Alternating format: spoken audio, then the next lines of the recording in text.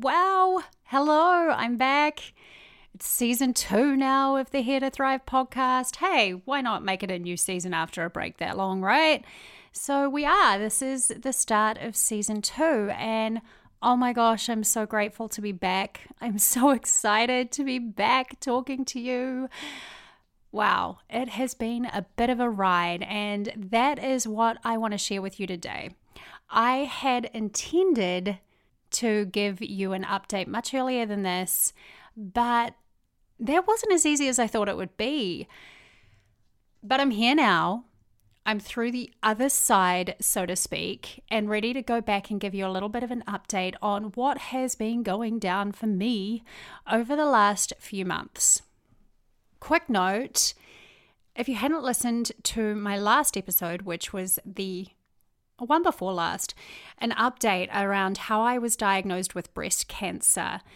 That's what we're talking about here. I was diagnosed with breast cancer in July 2018, if you are listening to this after the fact. So I'm just going to run you through a little bit of what that diagnosis has looked like for me, some of the processes and decisions I had to make going through that. If you're someone that this may be hard to listen to, no offense if you're going to turn me off right now, I am going to get detailed around what surgery choices I chose because I think it's important to have someone discussing that stuff too. So if you think you might be triggered by that, by all means, turn this one off and join in with the next episode with Denise Duffield-Thomas. She rocks. But that's what we're talking about today. And I hope I can answer all of the questions you have. Stay tuned. Welcome to Here to Thrive. I'm your host, Kate Snowwise. This is a podcast for people who are ready to step up and live a happier life. It's for those of us who are dedicated to understanding ourselves and getting the best that we can out of this thing called life. It's a mix of psychology and modern spiritual thought, always with a focus on practical advice so that you can take it back and apply it to your own life. I don't believe we're here to merely survive. I truly believe we're here to thrive. So let's get going.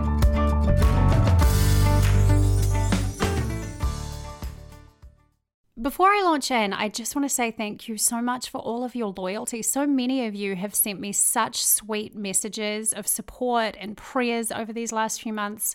Wow.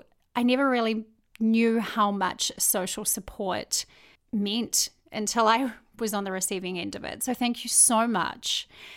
Along with that, if you have been a listener to Here to Thrive and have yet to leave a rating or review, it would mean so much to me if you could go and do that today. Knowing that you are out there listening and that this is impacting your lives is why I do what I do. So thank you for those ratings and reviews. That's how I know you're there. That means so much. Okay, so back to me. This just feels a little bit strange talking all about myself, but we're going to do it. So in July 2018, this year, I was diagnosed with breast cancer. I was 35 years old at the time. It was 3 days before my 36th birthday. For those of you wondering, I have no family history on either side of my family. So to say this was unexpected was an absolute understatement. This was nowhere on my radar. Did I ever think that I would be diagnosed with breast cancer in my lifetime, let alone when I was 35? What was a little bit ironic was when I was diagnosed in July, I was midway through delivering resilience workshops in San Francisco and New York. The irony wasn't lost on me.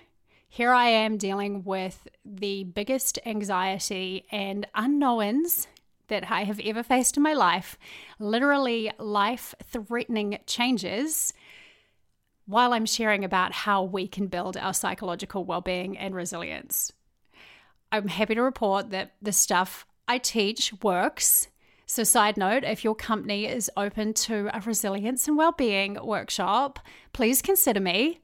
I'm happy to travel in the USA and I'm legitimately good at it. I have even had to try all this stuff out on myself, so I know it really works. So yeah, that's a side note. But many of you have asked how my breast cancer was picked up. Honestly, I have no idea how this seemingly random course of events unfolded that led to my breast cancer being diagnosed. It's nothing short of miraculous. So if you've been listening to Here to Thrive for a while, you may have noted that I had a guest on the show called Paige Davis.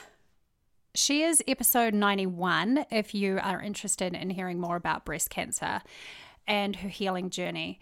So I had Paige on the show, and she was diagnosed when she was 38. Her book is Here We Grow, and if you or anyone you know was recently diagnosed with breast cancer, holy moly, go and buy that book. It's brilliant. Anyway, she is what I consider one of my initial nudges, that conversation. I also saw my sister-in-law, who lives in New Zealand, earlier back in the year, and she was 46 when she was diagnosed with breast cancer.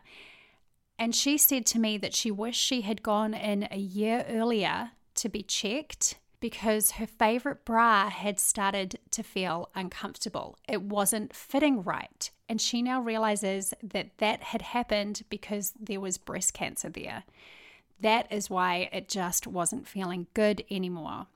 So I have these two conversations kind of sitting in the back of my head of women relatively young being diagnosed with breast cancer. Then I enrolled a new client in coaching who had also been diagnosed with breast cancer in her 30s.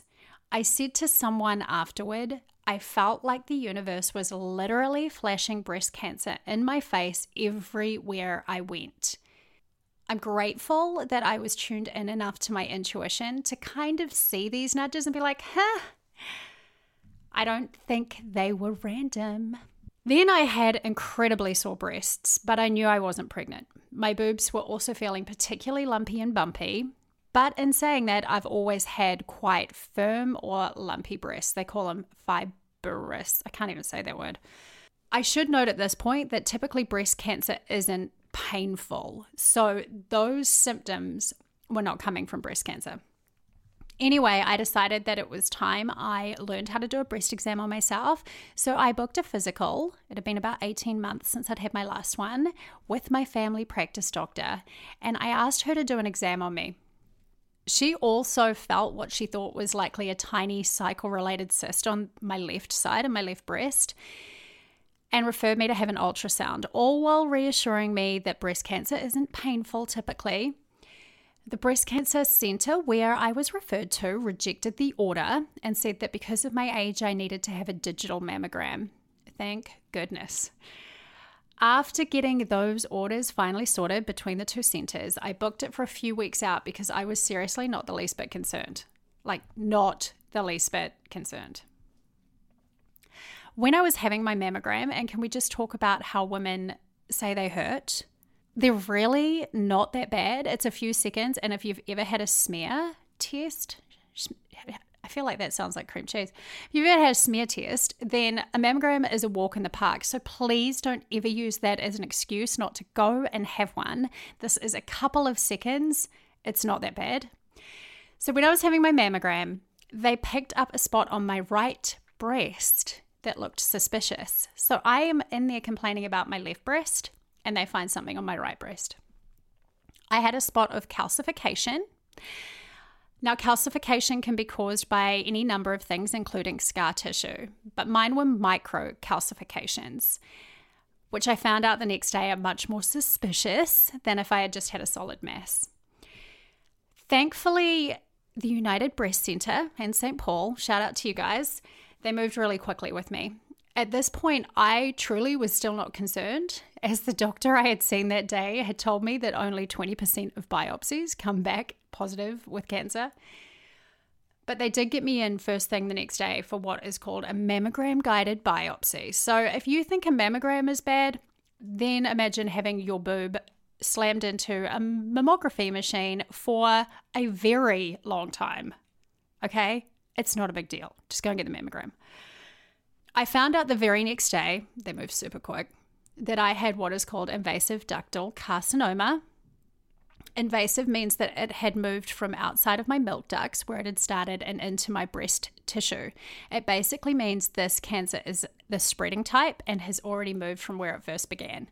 Interestingly enough, breast cancer also has a stage 0 called DCIS, And this is when the abnormal cells that are found are contained within the milk duct. Mine was past that point, and I knew that right from the start. Now, going back a step, the miracle is that I was complaining about my left breast, but breast cancer was found in my right breast. My cancer was very close to my chest wall, so I couldn't feel anything. I didn't have a lump that was noticeable to the touch. This is why when you are eligible, I'm like sounding like a broken record here. Do not delay getting your mammograms. That is 40 years old if you're in America. When you are 40, please go and get a mammogram. They are not really mandated. I don't know if that's really the right word, until 45, but you can get them from when you are 40. So please go in at 40. Because my cancer was picked up purely by a test, a screening test. In my case, it was a fluke. But it is a huge part of the reason I have been able to move through this process as quickly as I have, which I'm going to continue to tell you. I'm sure some of you are interested. I was diagnosed at 35, which is very young. And so, of course, they put me through BRCA testing immediately. What's interesting is that there are 29 genes implicated in breast cancer, and I came back as negative on all of them. I do not have any of the breast cancer genes. My doctors have said that I probably do have a genetic predisposition. They just don't know about those genes yet. So I find out I have breast cancer 3 days before my 36th birthday, and I know nothing else. I do not know where I am in the disease process, and this wasn't simple to diagnose either. There were heaps of ups and downs and a lot of anxiety. After an MRI, they became concerned about 3 spots in my left breast. So I have breast cancer in my right breast, but they're now concerned about my left breast. One in particular, my surgeon told me that she thought more likely than not was also cancerous. I also had an enlarged lymph node that was tested before surgery. So there was a lot of testing, a lot of poking, a lot of prodding, a lot of unknowns. It was a rough 5 weeks. All of this concern, though, made my decision a lot easier.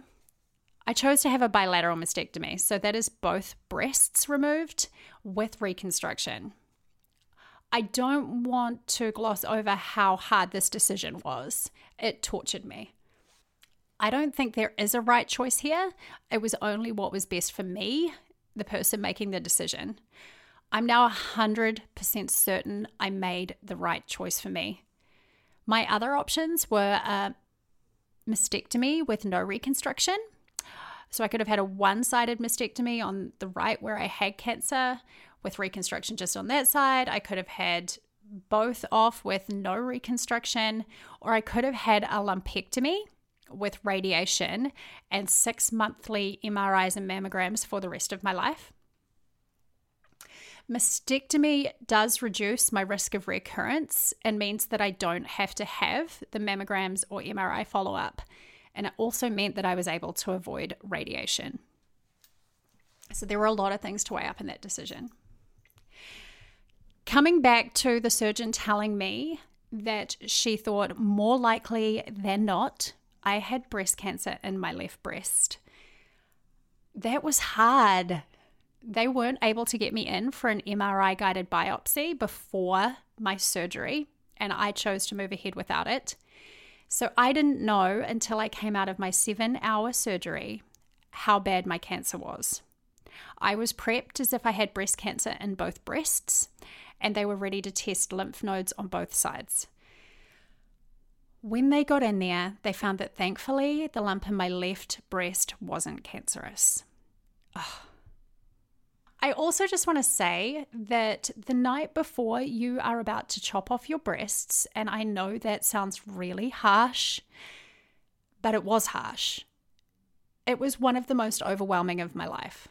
It is surreal to stand in the shower, prepping yourself with the special cleansing solutions, knowing that you will not be the same tomorrow. I read about Juliana Rancic, who also had breast cancer in her 30s, her thoughts about leading up to her mastectomy surgery and how she just wanted to cancel. And I get it. I really don't have words to explain that feeling besides surreal. Just completely surreal. So coming out of my mastectomy surgery, I wake up with the good news that my cancer hasn't spread.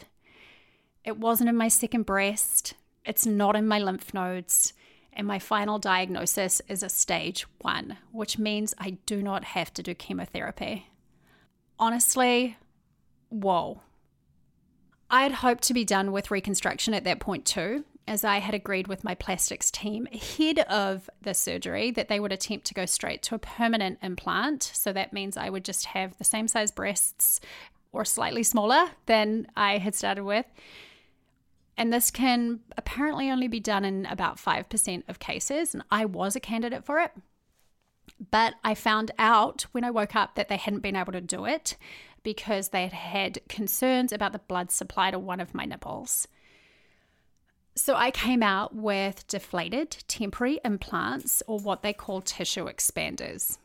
My chest was flat and scarred, and I had drains sewed into both sides of my body. But I was through it, which was amazing. It wasn't all pretty. I didn't breeze my way through this smiling and looking for rainbows every day. The first time I took off my bra, I cried. The whole process had been completely overwhelming, and there was this surreal sense of relief being through what I knew was the hardest part of the journey. But I didn't recognize my body either. I looked as broken as I felt with deflated breasts. It's really hard to imagine. But I was scarred up. Now, a couple of notes about my surgery. This is where we get into some nitty-gritty. For those who are interested, I was able to keep my nipples. It's called a nipple-sparing mastectomy. Google search it. I also had a phenomenal surgeon at Mayo Clinic who was able to do my surgery with only scars underneath my breasts. It's called the intramammary fold, I believe, which is unreal. So even though I felt incredibly scarred up in that moment, now I've had some space from it. I cannot believe how not scarred up my body really is. It is unreal. With a mastectomy, they have had to take out all of my internal breast tissue. And because of that, I cannot feel my breasts at all. They're completely numb. I have no sensation in my nipples or the skin of my breasts. And thankfully, that isn't as weird as it sounds. It was something I was really nervous about, but it's not as weird as I thought it might be. Recovering from this surgery wasn't as painful as I expected, but it took longer than I would have liked. I'm not that patient. I had one of my drains for close to 3 weeks, and yeah, that was ages. With temporary implants, they inflate your breast with saline with a series of injections. So I've called these my inflator boobs. I'm now fully inflated and will be having another surgery next year to replace them with permanent implants.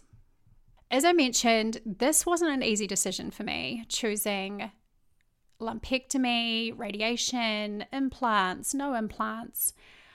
I'm well aware of the research around there is one type of implant that can cause a rare type of cancer. Doctors won't ever use that implant in me. I'm also aware of implant illness and the likes of Hugh Hefner's wife.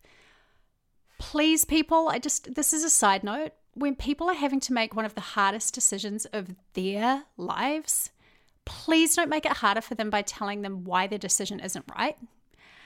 As I mentioned earlier, it was a decision only I could make for me, and weighing those pros and cons for me. Implants was a choice I was more comfortable with than radiation, and I haven't regretted this at all. Hands down, it was the best choice for me. So that's where I'm at. My cancer was also hormone responsive or fed by hormones. So I'm on a treatment for the next 5 years minimum to try and minimize the chance of a reoccurrence called tamoxifen. If you or anyone you know is about to go on this medication, I just want to tell you that I was beyond nervous to start it, as everyone seems to tell you all about the horrible side effects and really inflate those. I've been just fine. Please don't take on other people's experiences as your own. Having had breast cancer at my age and it being a hormone responsive type, it means that I now have a 4% chance of reoccurrence every year for the rest of my life. It does change you. Breast cancer has changed me in many ways. that I will continue to share with you. But this episode was really just a thorough update. I wanted to let you know what happened, how I got there, and how I am now. So many of you have sent me notes, and it's been amazing. In terms of where to from here, I'll be picking up my coaching clients that are in process with me over the coming weeks and into January. And from there, I'll be picking up a select few new clients, likely starting around February. But I won't be working as hard as I was leading up to this diagnosis. And that certainly means fewer coaching clients on my end. I love delivering corporate workshops around resilience and self-leadership, and I will definitely be putting more energy into this next year, as well as my group programs, Channel Your Chill and the Thriving Life project. So watch this space. As for the podcast, this is season 2. Welcome. I have so many wonderful interviews lined up for you. I cannot wait to bring them your way. I'm starting with 4 episodes over 4 weeks, as I know many of you have been waiting for the show to come back. And from there in 2019, it will take an every 2-week release schedule. So fortnightly for those who speak English like me, not American English. Do you know everyone outside of America? Americans don't know what fortnight is. Learned that one the hard way. Honestly, it's so good to be back. I can't even tell you. So here's to thriving, beautiful people. I'm doing great, and let's bring on 2019. Season 2 has officially started. A little note for you, if you are not yet part of my email community, I have not been sending emails either. They are coming back, but also there is a little freebie I have called the Life Planning Kit, which was designed as a New Year planning kit. It's just a little workbook that can help you get focused for what you want in 2019, what energy you want to bring into next year. So I would encourage you to go and download your copy for free. It's www.thrive.how/free. Denise Duffield-Thomas talking about our money blocks. She's up next for your first episode of season 2. And until then, keep thriving, beautiful people. Here we go.